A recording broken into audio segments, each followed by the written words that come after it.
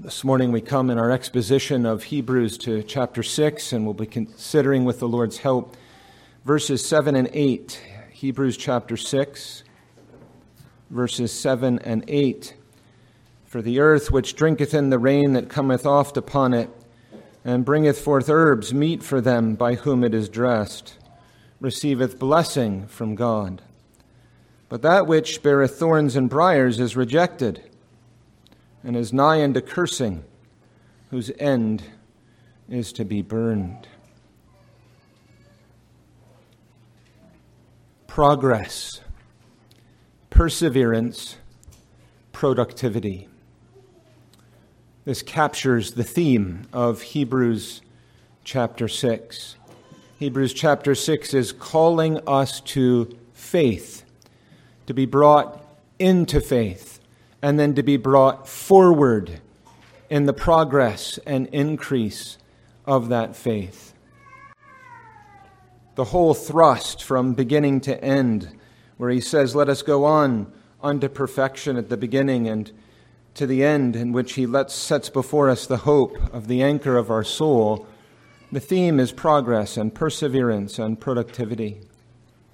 Well, we've heard in verses 4, 5, and 6 something in answer to the question, what must we believe regarding this doctrine of apostasy? What must we believe? Well, that's been answered for us. But now we have the question, what else must we do in light of this doctrine? What else must we do in light of this doctrine? Verses 7 and 8 give some help in that regard. And so really, in terms of the context and flow of the passage, we're turning to illustration and application, if you will, from what was heavy in verses 5 and 6 to what is useful in verses 7 and 8 in terms of its implications for our souls. And this is important at a number of points, but I'll mention one here in the introduction. You know, we come to weighty doctrines, and they have depths, and they have complexity, and they carry heaviness with them. But we need to realize that with all doctrine, including those kind of doctrines, they can and must include evangelistic simplicity. You think by way of parallel. You know, the doctrine of predestination, right? It's common to hear Calvinists say, well, this is, it's true and we believe it. They're almost embarrassed about it, right? We need to, let's not talk about it too much. Let's not emphasize it. Let's, keep it in the background. Let's, skirt around it and so on and so forth. But that's not what the Bible does with it. And that's not what the best Reformed preachers throughout history have done with it. I mean, there's Jesus in John chapter 6, and he's calling his audience to faith, and he's setting himself before them and so on. He introduces the doctrine of predestination. And he does so skillfully and with evangelistic simplicity. You can appreciate how this is the case, right? The doctrine of predestination sets forth the glory of God, right? It shows us the enormity of God's majesty, the invincibility of his sovereignty. Well, that's important for the gospel, that sinners catch a sight of the transcendent glory of Almighty God. So that fits with evangelistic simplicity. But it also goes on to reinforce how desperate sinners are. Because the doctrine comes and it tells you, you're not just sick, you're dead. You're not just lost, you're hopelessly lost. It comes and strips all sorts of self-righteousness. You can't pull yourself up by your bootstrap. You can't do anything. Right? You are dead in trespasses and sin, ignorant and unable to see or hear anything. Right? That carries with it evangelistic simplicity in terms of the Lord bringing home the desperation of sinners' need. And then when they're brought to the bottom, the doctrine of predestination also comes and says, yes, but God can and does do what you are unable to do. And he delights to do it in order to gather glory to himself. He delights to come to sinners and to snatch them as brands from the fire. And lo and behold, he is doing it here and now in the preaching of the gospel and we set forth the glory of the Lord Jesus Christ, which is the means that the Lord uses to draw his elect people to himself, right? So there you have the doctrine of predestination, which always brings evangelistic simplicity with it. This is true everywhere. It's true with the doctrine of apostasy as well. We were brought last week under its weight, right? We were called upon by the Lord to shoulder it, to feel something of the heaviness of it. But we're not left there. The Holy Spirit in this passage brings us from that to some of the implications. Some of the implications that come to the souls of needy sinners in need of a great Savior. And we know that because verse 7 begins, as we are so familiar with, it begins with the word for. Right? It is evidently drawing a lesson from this weighty doctrine that we saw in verses 4 to 6. And what it sets before us, as you see in the title of the sermon, is two crops. Two crops in the days of harvest. And we note here that in these two crops there are points of similarity and there are points of dissimilarity. They are alike in some ways and disalike in others. But in setting forth this illustration for us, it's bringing home that searching, probing, haunting question about where we are ourselves. This isn't just giving us a theoretical idea about the world and about men and so on and so forth. The Lord comes this morning to search out your soul and mine, to bring the light of the Word to bear into the dark recesses of our own souls. Is your fruit unto holiness? Is your fruit unto holiness or not? Well, we're going to consider these two crops, and we'll do so under 3 points. First of all, their shared benefits. Two crops, we begin with their shared benefits in verse 7. For the earth which drinketh in the rain that cometh oft upon it. So the Lord is taking us from hearing some things to now seeing some things, right? The Lord is using illustration in order to produce illumination, in order that we might see more clearly the truths that are being brought to our souls. But doesn't stop there. It's in order that illumination might lead to application, to being brought home to our own bosoms. And so we're not just given doctrines in order to inform us, but also to edify us and to bring the spiritual good of building up our souls. Our souls are far too precious for truth to be left unimproved in us and by us. And this is God's way. He brings illustrations, and that's what we have. We have here a picture that's set before us. The prophets did this, and the word God put in their mouths. Christ always using illustrations in order to help us understand the truth. The apostles do the same. And so he draws a picture from a familiar scene to all of us. He says, for the earth which drinketh in the rain that cometh oft upon it. The earth. This is to depict the souls of men within the church of the Lord Jesus Christ. Not the only time we see it here. We saw it recently, didn't we, in Isaiah 5, where the Lord comes into his own vineyard to inspect it, and he discovers that it is barren, that the earth has not produced the fruit that it should have. And the Lord brings a searching word in Isaiah 5. It's that same image which is repeated elsewhere in the Old Testament, used by Jesus in his parables in the New Testament. This earth is describing the souls of men, women, boys, and girls within the church of the Lord Jesus Christ under the preaching of the gospel. You think, for example, of the seed of the sower, right? It's the same picture there. The seed of the word is being sown into the soil, the earth, the soil of men's souls, into their hearts. It's that same picture that's being used here. And so he's saying that we find ourselves, all of us find ourselves here this morning, We find ourselves in that portion which has been carved out by God himself, that portion of earth, the field, the vineyard, the soil, in which the Lord has sent forth his word, as we'll see more in a minute.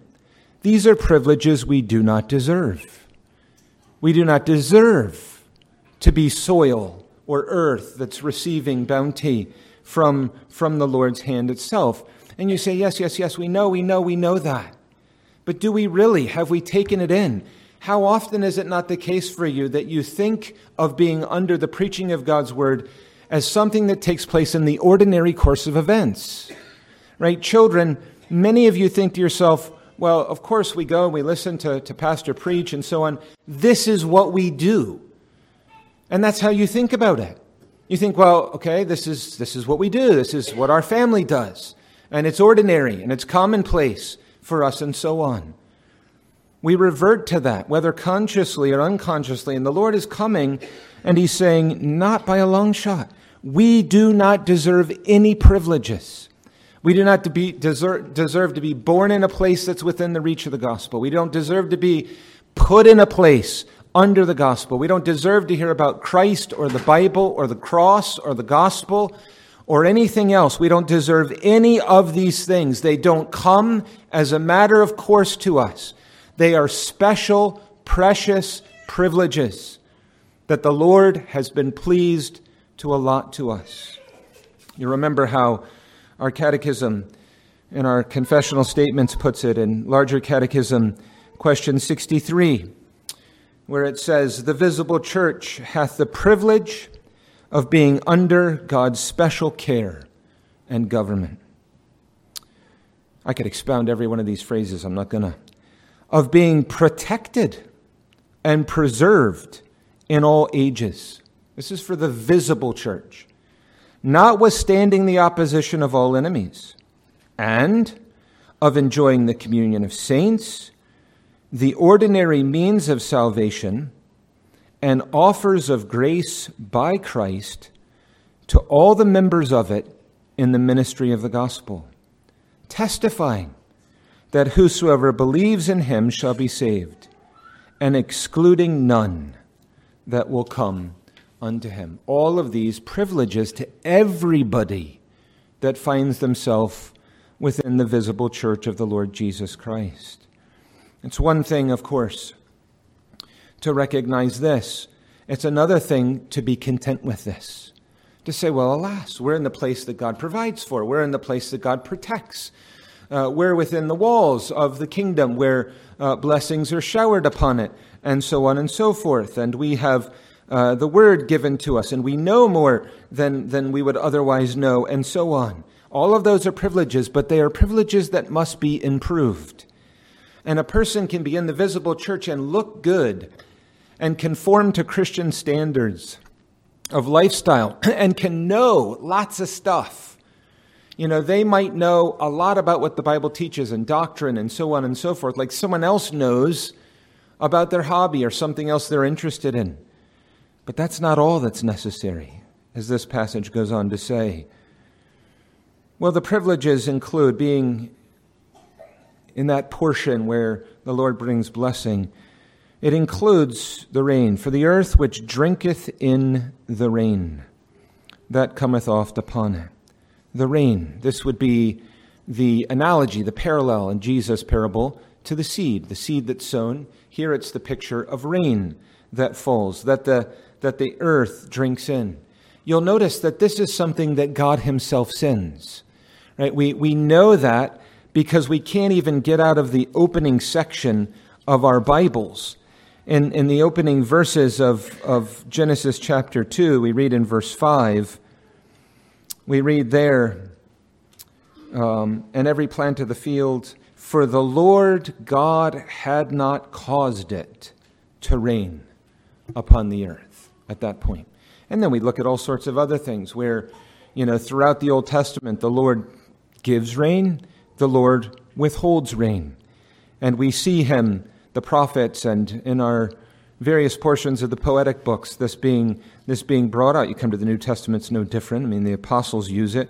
Acts 14, verse 17, where we read this, "Nevertheless, he left not himself without witness, in that he did good and gave us rain from heaven, fruitful seasons," and so on. The rain falls on the just and the unjust. So this picture of rain, which is so familiar, we drove in with rain falling from the sky. We walked from our cars to the building this morning with rain that was falling. This is a picture of the Word of God.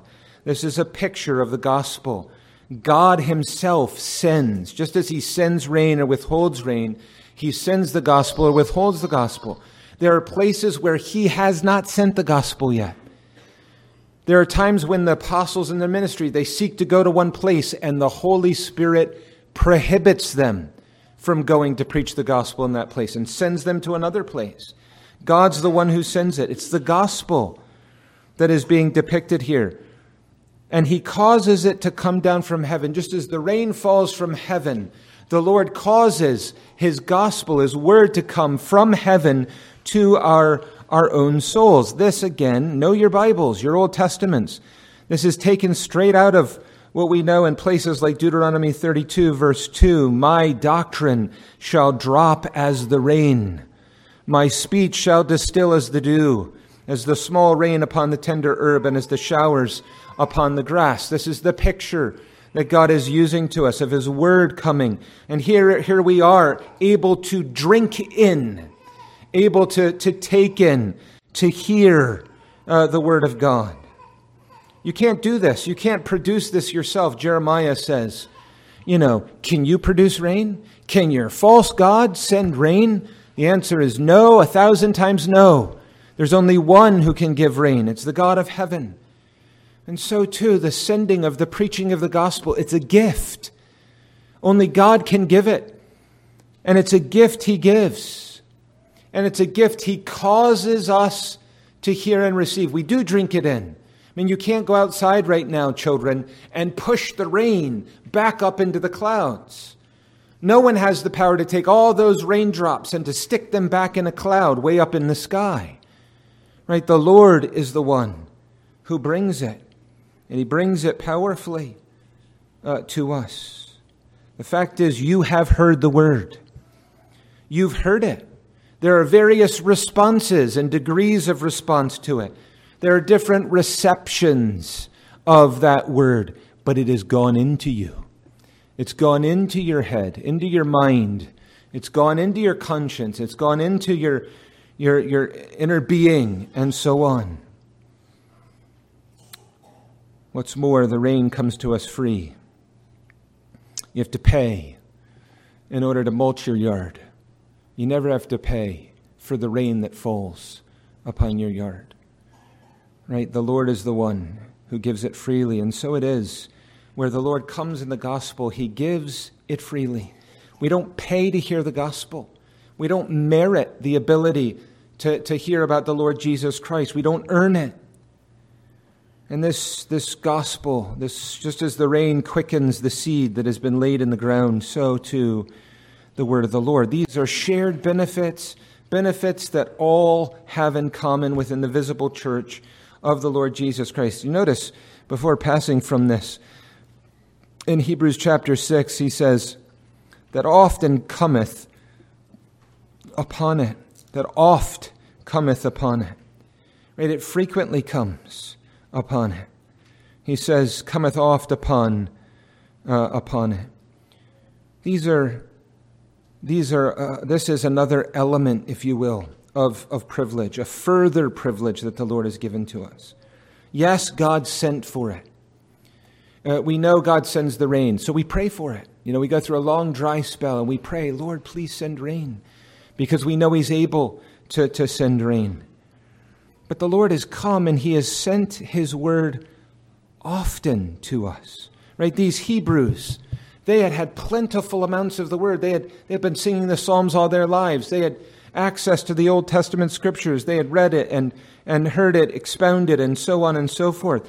And we're no different. You're no different. You've heard it over and over and over and from different angles and different emphases and different parts of it and so on. You've heard often about who Christ is and his gospel and the truth and so on and so forth. You've heard it publicly in the reading and preaching and singing of the word. You've heard it privately in your private and family worship. Children, you've gotten it in your school. You've gotten it as well in your catechetical instruction. And the list goes on and on and on. Truly, it has fallen oft upon us. We've had plentiful diffusions of profuse amounts of the word that has been given to us. God has sent showers of blessing upon our hard, parched hearts. All of these shared benefits that those within the visible church enjoy. But then secondly, there is different fruit.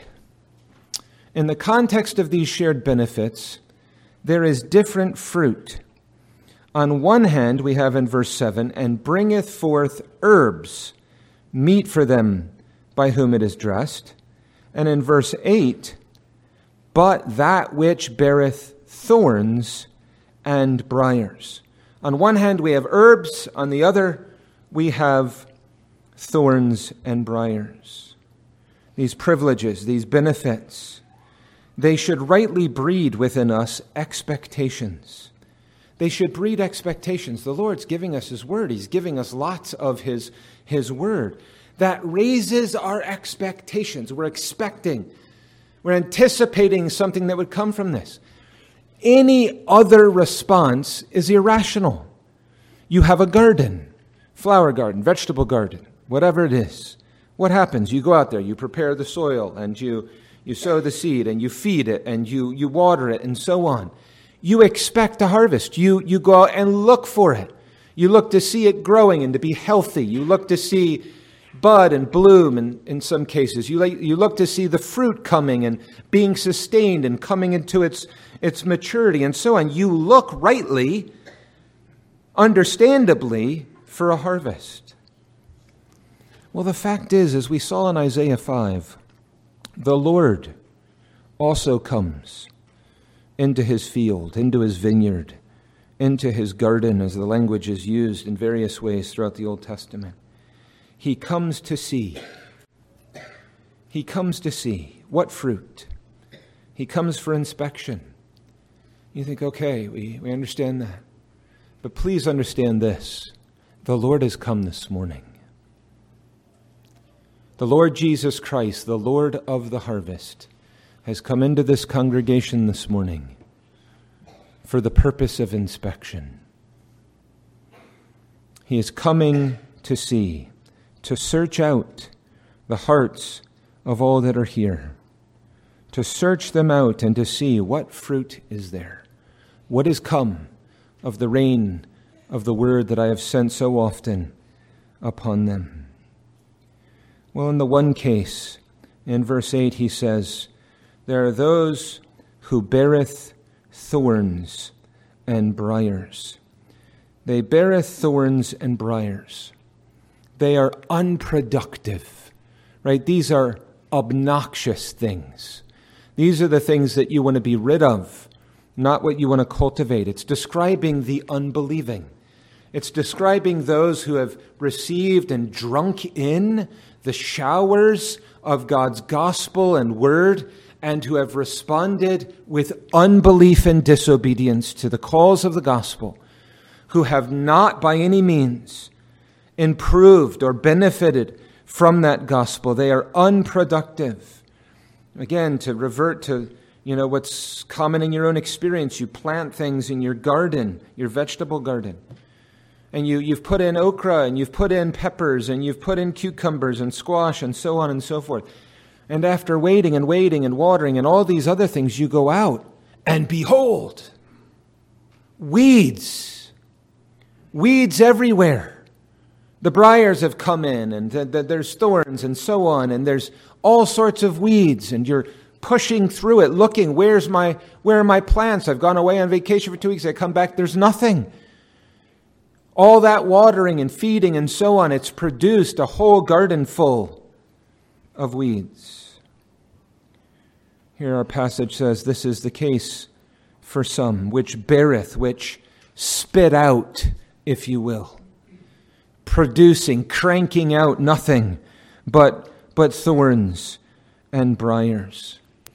It's the language that's used in Genesis 3. So the Septuagint, the Greek translation of the Old Testament, Hebrew, uses these two words to describe the curse that comes upon the world. Right? It's these two words translated differently in our translation, but in the original, it's these two words. It's a picture that we're familiar with then. Right? The result of the fall of man, the entrance of sin into the world, the consequences that come in the wake of that include the fact that the earth is going to bring forth these thorns and briars and so on. There's no profit.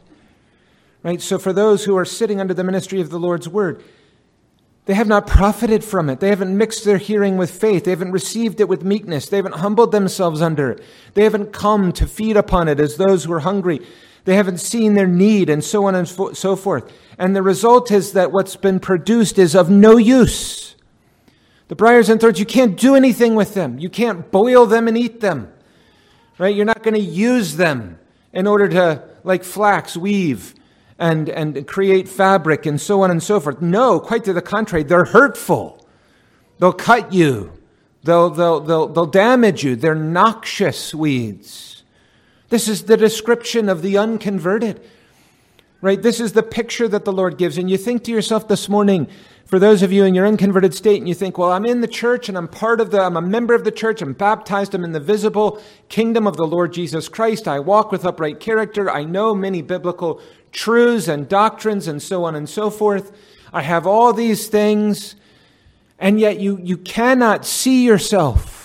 And the Lord's coming and He's setting in front of your face the picture of thorns. He's setting in front of your face and giving you a picture of briars. And He's saying, this is you. You're looking in the mirror this morning. And underneath all the outward veneer that you bring with you, there's pride there. There's pride, and there's the world and worldliness, and there's covetousness, and there's selfishness and unbelief and so on and so forth. And truth be told, you haven't produced any gospel fruit. You're in fact hurtful in some ways to those that are around you. And your example and attitude and ambitions and so on and so forth. Right? These are dangers that the Lord is warning us of. He's saying, beware. He's saying this is in fact the case of those that are outside of the Lord Jesus Christ. You weave this together with the language of our Lord in Luke 8 in verse 14 when He's speaking about that seed that falls upon the unproductive soils. And the one He says, and that which fell among thorns are they, which when they have heard the word, go forth and are choked with cares and riches and pleasures of this life, and bring no fruit to perfection. Is this true of you this morning? I don't care what your profession is, right? Is this true of you this morning? Is this descriptive of the briar that the Lord is describing here? What is it that makes you tick? What is it that occupies your heart? What fills your thoughts? What are your pursuits and ambitions and so on? Are it the cares of this world? Is that what you get excited about? Is that what you are thinking about and so on? Is that what occupies your ambitions or the riches? Are you thinking about money? And it's a very big, important priority in your life to make money, to get money, to find money, to use money, and so on and so forth. The pleasures of this life. Being a lover of pleasure more than a lover of God. The things that gratify your fleshly appetites. The things that you enjoy, that ring your bell, and so on and so forth. The Lord's saying, if that's true, if the Lord's coming and He's searching you out this morning with the spotlight of His word, He's saying, you're a briar, you're a thorn. I've rained my word copiously upon you. And behold, I find in you thorns and briars. He's probing you. He's probing me. He's probing us under His word. But then there is different fruit from this. Right, we find in verse 7, and bringeth forth herbs, meet or fit, suitable for them, by whom it is dressed. Bringeth forth, it's the language used elsewhere of a woman at childbirth. Bringing forth a child. Right, it's the idea of giving birth.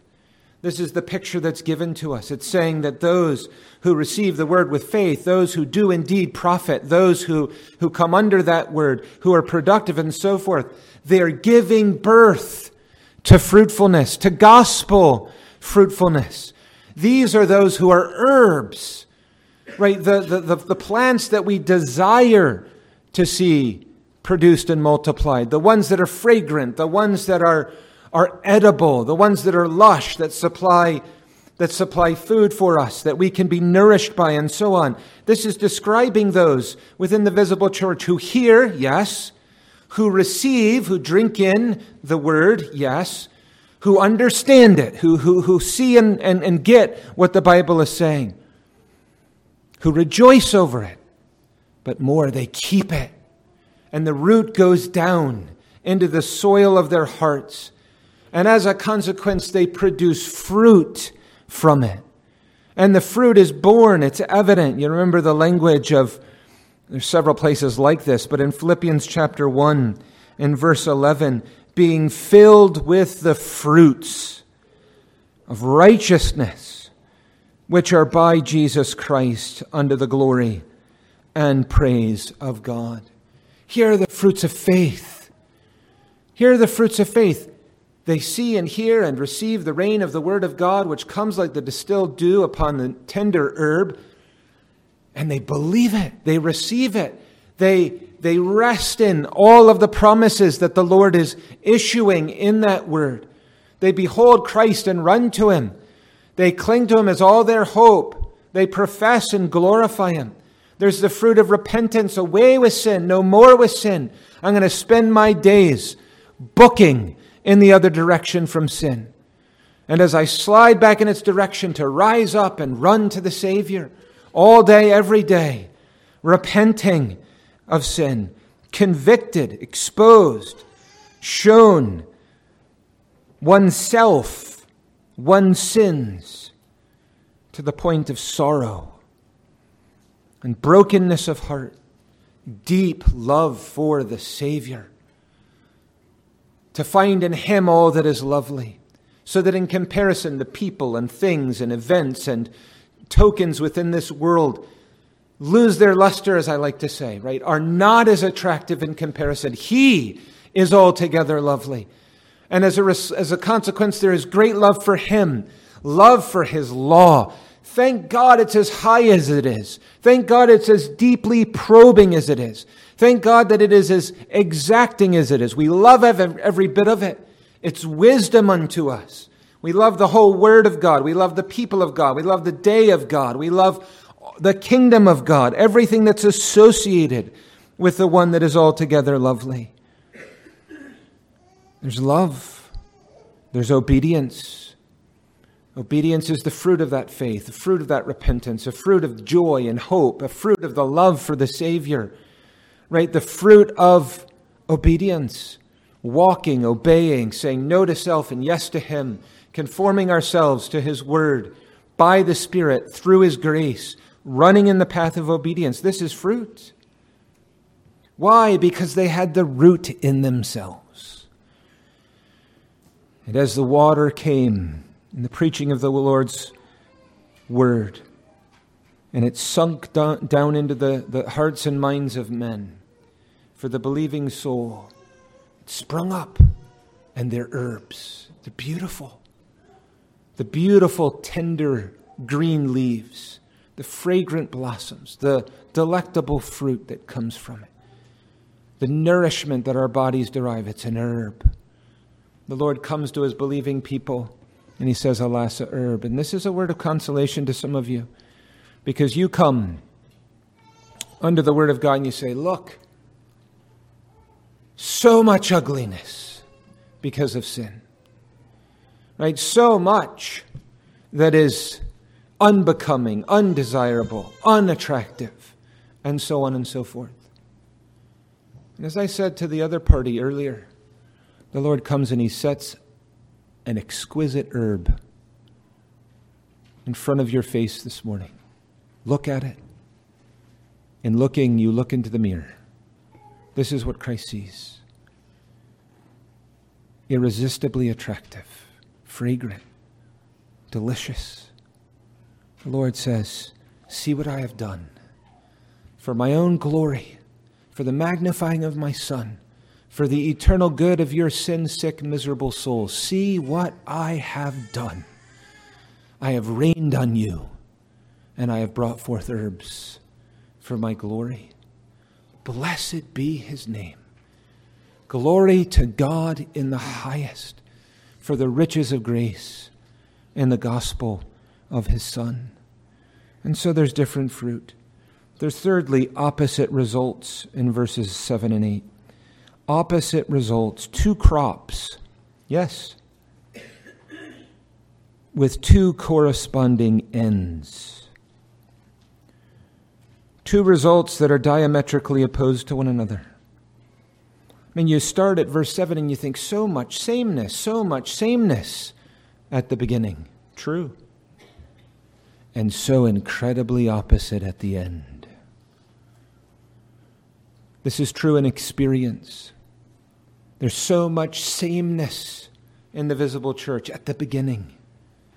And yet the Lord says in these two crops, they are so incredibly opposite at the end. One, we're told, is suitable.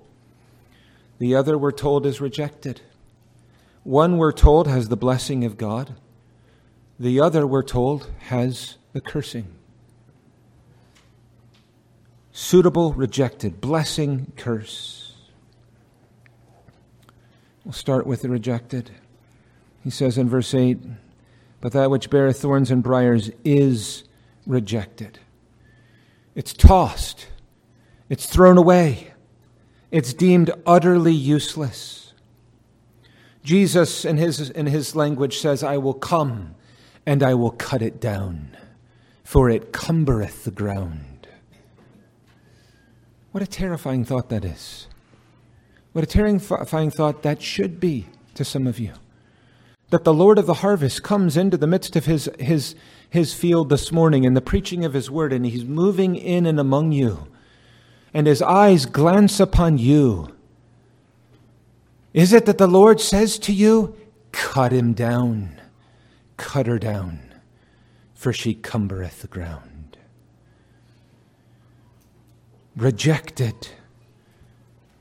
Rejected. The language of the Gospel of Matthew chapter 23 and verse 38. Behold, your house is left unto you desolate. This is what the Lord says to the Jews, doesn't he? He comes to the Jews and he says they're cut off from the stock. They're left, after all of the water, they're left cut off. They're left desolate, this passage says. And if that's not enough, don't just think of this abstractly. It is Christ doing it. God himself is rejecting the thorns and the briars. He's rejecting the unbelieving and the disobedient. The Lord Jesus Christ is disowning that which is within his own house. The Hebrews, this is very familiar territory to them. In the unfolding history of the Jews and the coming of the gospel and the word taken to the Gentiles and so on. Rejected. He goes on, and is nigh unto cursing. And is nigh unto cursing. I have to be honest with you. There's one word in this passage which has struck me more than any other. It has 4 letters. It's the word nigh. In meditating and in preparing to preach this passage to you, I hung on that word nigh. Nigh unto cursing. Why? Nigh means near unto cursing. near unto it, but not there. And for my own soul, it did me much good to think, O Lord, blessed be your name. Near, but I can preach this word to those who are not yet there. Nigh unto cursing. You think of the curse here, devoted to destruction, devoted to absolute decimation, devoted to what is left on the rubbish, in the rubbish bin of history. The Lord comes, and Jesus speaks far more powerfully than anyone else on these sorts of themes. And he says in Matthew 25 and verse 41, "Then shall he say unto them on the left hand, the thorns and the briars, he shall say unto them," this comes from the lips, the mouth, the tongue of the Lord Jesus Christ, of whom you have seen and heard so much. Jesus says these words, "Depart from me, ye cursed. Depart from me, ye cursed, into everlasting fire, prepared for the devil and his angels." This is the barren fig tree, which Jesus noted, and he cursed that barren fig tree. It wasn't because, in that instance, it produced bitter figs. It's because it produced no figs. And the Lord says it is cursed, and it withers, and it dies. Right? This is the picture, the Lord says, of covenant breaking. We have both blessings and we have curses. We have so many privileges in the covenant. Born and baptized into the covenant of God's grace. So many, many blessings that the Lord showers upon us. But the Lord says there are curses everywhere in the Old Testament, New Testament. Curses that come with that covenant as well. There are warnings that come of breaking covenant through unbelief, through refusal to believe and receive the promises of the covenant. The Lord warns us that unbelief will result in something. That unbelief will cost you something. That unbelief will produce something. You think of Deuteronomy 27, 28, the blessings and the curses, the covenant, and so on. He actually uses this language. Chapter 29, verse 23, where he says, "And thy heaven that is over thy head shall be brass, and the earth that is under thee shall be iron. And the Lord shall make the rain of thy land powder and dust. From heaven shall it come down upon thee, until thou be destroyed." Until thou be destroyed. The Lord says that some of you this morning, you are on the cusp. You have no idea how you are tinkering on the brink. That you are playing games with an immortal soul, a never-dying soul, which God has created and given to you. And you are nigh unto this cursing, nigh unto leaving this world, nigh unto appearing before the august glory of the God of glory, nigh unto coming before the Lamb, yes, but a Lamb that is covered in wrath towards you, coming before a Lamb who will utter, not whimsically, but who will come woefully and pronounce authoritatively, "You are cursed. Depart from me, ye cursed." Depart to where? The passage says in verse 8, "And is nigh unto cursing, whose end is to be burned." Burning. Burning is always the picture of judgment. God sends fire from heaven to burn Sodom and Gomorrah, the cities of the plain, to burn them to ash, burning the body, burning people. A judgment that comes from heaven upon the souls of men. But all of those pictures and all of those temporal judgments, they're only small. They're only minuscule, little forewarnings, little pictures and pointers to what is ultimately coming. The judgment of God is fire. It's fire. And there's no way to wiggle out of this. There's no way to explain away this. And the liberals with their damnable doctrine will be damned in their doctrine. Because hell is a real, living place. This is not something that is just merely a motivation to make us serious about our souls. It's telling us about a living reality. A place in reality that is as real and more real than the pew you're sitting in and the clothes you're clothed in. There are people you have known whose souls at this very moment are in hell. You talked to them, you laughed with them, you spoke to them, you walked with them, you hugged them, you lived life with them. It's not theoretical for them, my friends. They're in hell. As I preach, their souls burn. Awake from your slumber. Awake from your slumber. There's a day coming when the resurrection will include the unjust. And with a resurrected body, joined to a sinful, irremediably sinful soul, will be raised to dishonor, so that with body and soul, the whole man, the whole woman, the whole boy, the whole girl, the whole person, tormented in the presence of the wrath of an invincibly powerful and an invincibly holy God, who with righteous indignation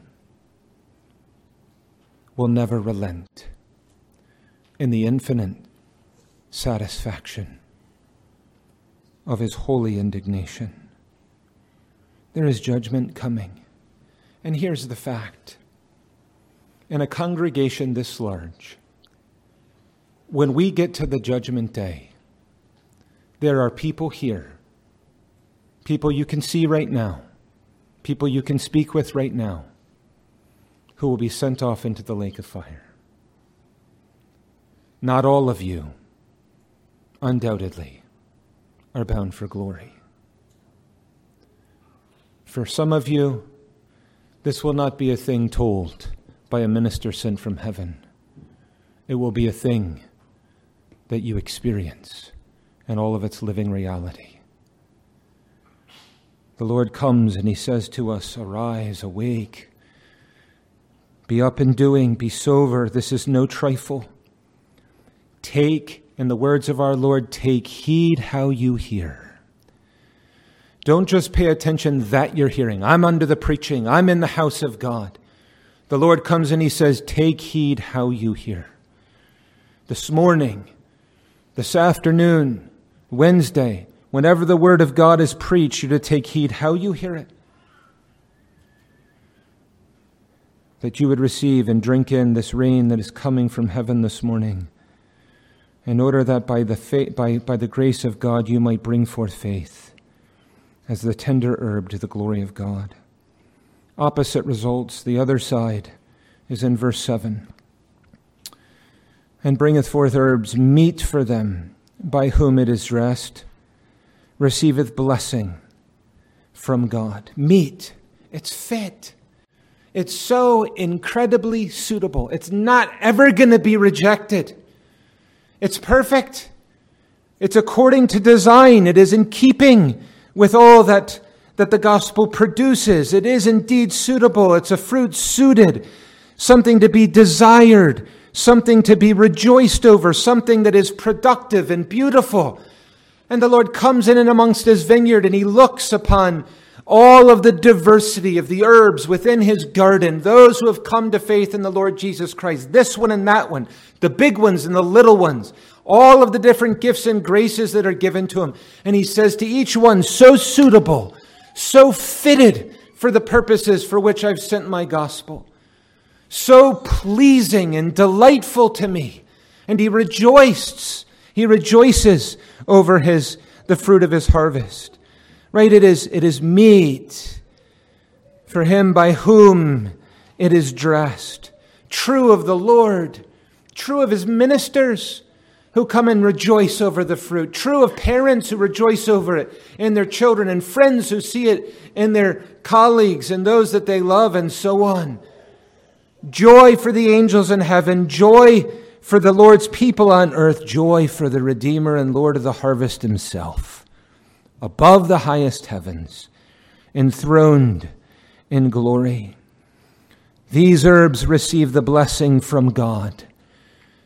Those who are sent off with the curse, rejected and sent into everlasting torments and hell, are done so by Christ. But it is Christ who pronounces his divine benediction and blessing over the herbs of his garden as well. It's a blessing that comes from Christ. This is the blessing that results after the fruit. It's true to be in the place, in the earth where the rain falls is a blessing. That's from the Lord. For him to send the rain of his word, that comes from the Lord too. To be able to spring up and to be a tender herb with fruitfulness. Every bit of that is from God's sovereign hand, all from God. But this blessing, which comes after the fruitfulness, is also from the Lord. It receives blessing from God himself. The Lord comes to his people. He sees the fruitfulness. He owns it. He owns it. You say, well, there's so much sin. But the Lord comes to you through his word and says, but here is fruit. And it's fruit that I've produced. The Lord comes to that fruit and he says, it's mine. I own it. I've produced it. I have brought this to pass. He owns it. That's what it means for him to bless it. He acknowledges it for all that it is. And he brings his blessing in preserving it. Left to us, it would wither. It would get rot. It would fall off. It wouldn't come to fruition. The Lord says, no, I'm giving my blessing to gospel hearers who've been brought to faith in Jesus Christ. The fruit will remain. I will preserve it. I will multiply it. And I will glorify myself through it. The blessing of the Lord. He will cause his people to go from strength to strength. The Lord will bring his blessing to you, Christian. He will help you.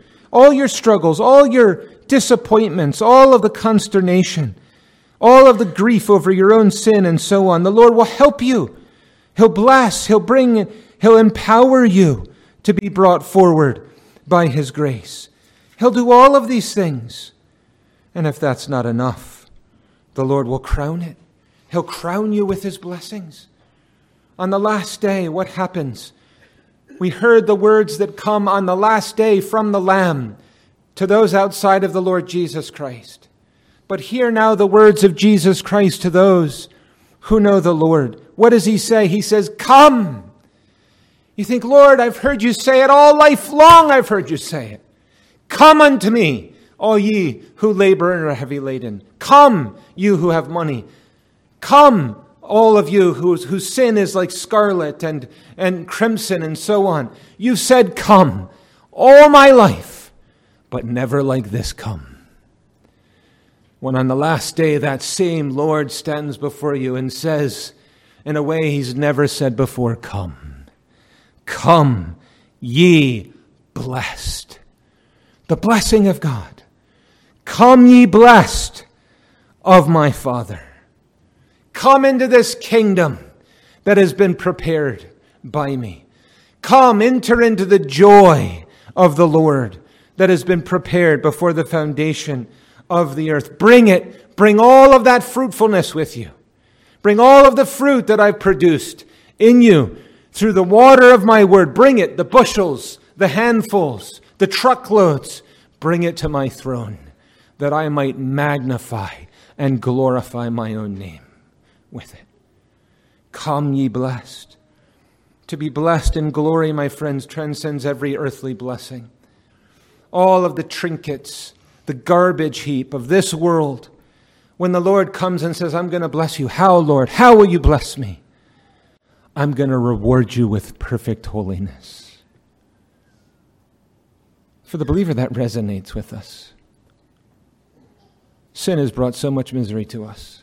Sin has plagued us every day. We are so sick of ourselves. I am so sick of sin.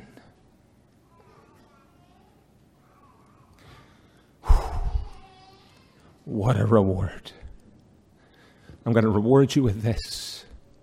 I'm going to give you what your heart craved your whole life.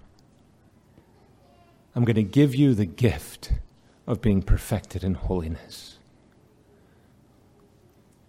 Sin permanently banished. Separated from the believer, never to be known again. Body and soul without sin. Blessed indeed of my Father. I'm going to bless you. How so, Lord? I'm going to give you the blessing of beholding my glory. Not in a glance, not through the lattice, not by faith merely, through the mirror of God's word, with resurrected eyes and a perfected soul, mental sight, physical sight, you're going to behold my glory. Not in a flash, not for a small portion. You're going to drink it in, and you're going to drink it in without end for all of eternity.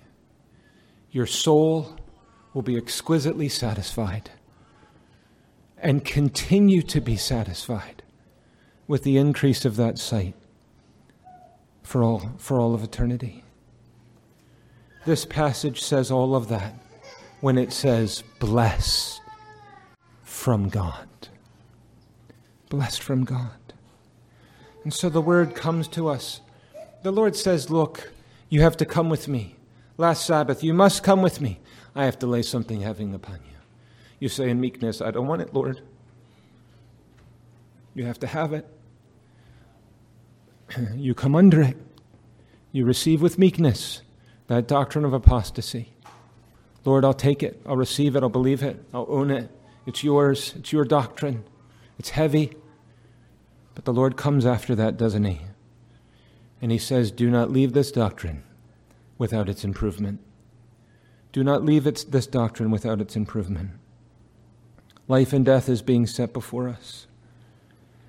And let me say a parting word to the unconverted, over whom I labor this morning in the ministry of God's Word. There is a text that I've gone back to many times, and I've spoken it a few times as well. I want this text, for those of you who are unconverted, to be burned into your souls. I want the Lord, by the Holy Spirit, to so deeply implant it in your mind, you can't get rid of it. When you're on your beds at night, when you're driving in your cars, when you're working in the yard, may the Lord cause these words to follow you. In light of the passage we heard this morning, listen to this word of warning. Jeremiah 9, verse 20.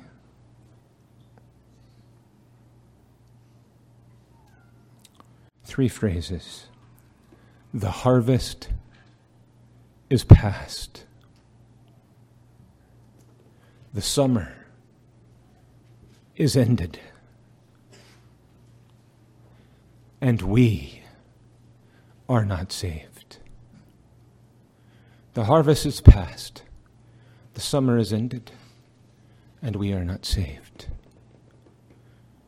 Do not allow that to be true of you. However you came into this service this morning, to the glory of God, let it not be true of you in leaving this service. The Lord calls you in this text to arise and to flee to the Savior. Let's stand for prayer. O Lord our God in heaven, the Lord of the harvest, the one who has brought the rain of the Word of God to fall upon us for us to drink in as the earth, the one coming with a sickle on the last day to separate the wheat from the chaff, the one who gives fruit. O Lord, gather wheat into thy barns. Come, we pray, and save poor sinners. Give them the great Savior. We ask in Jesus' name. Amen.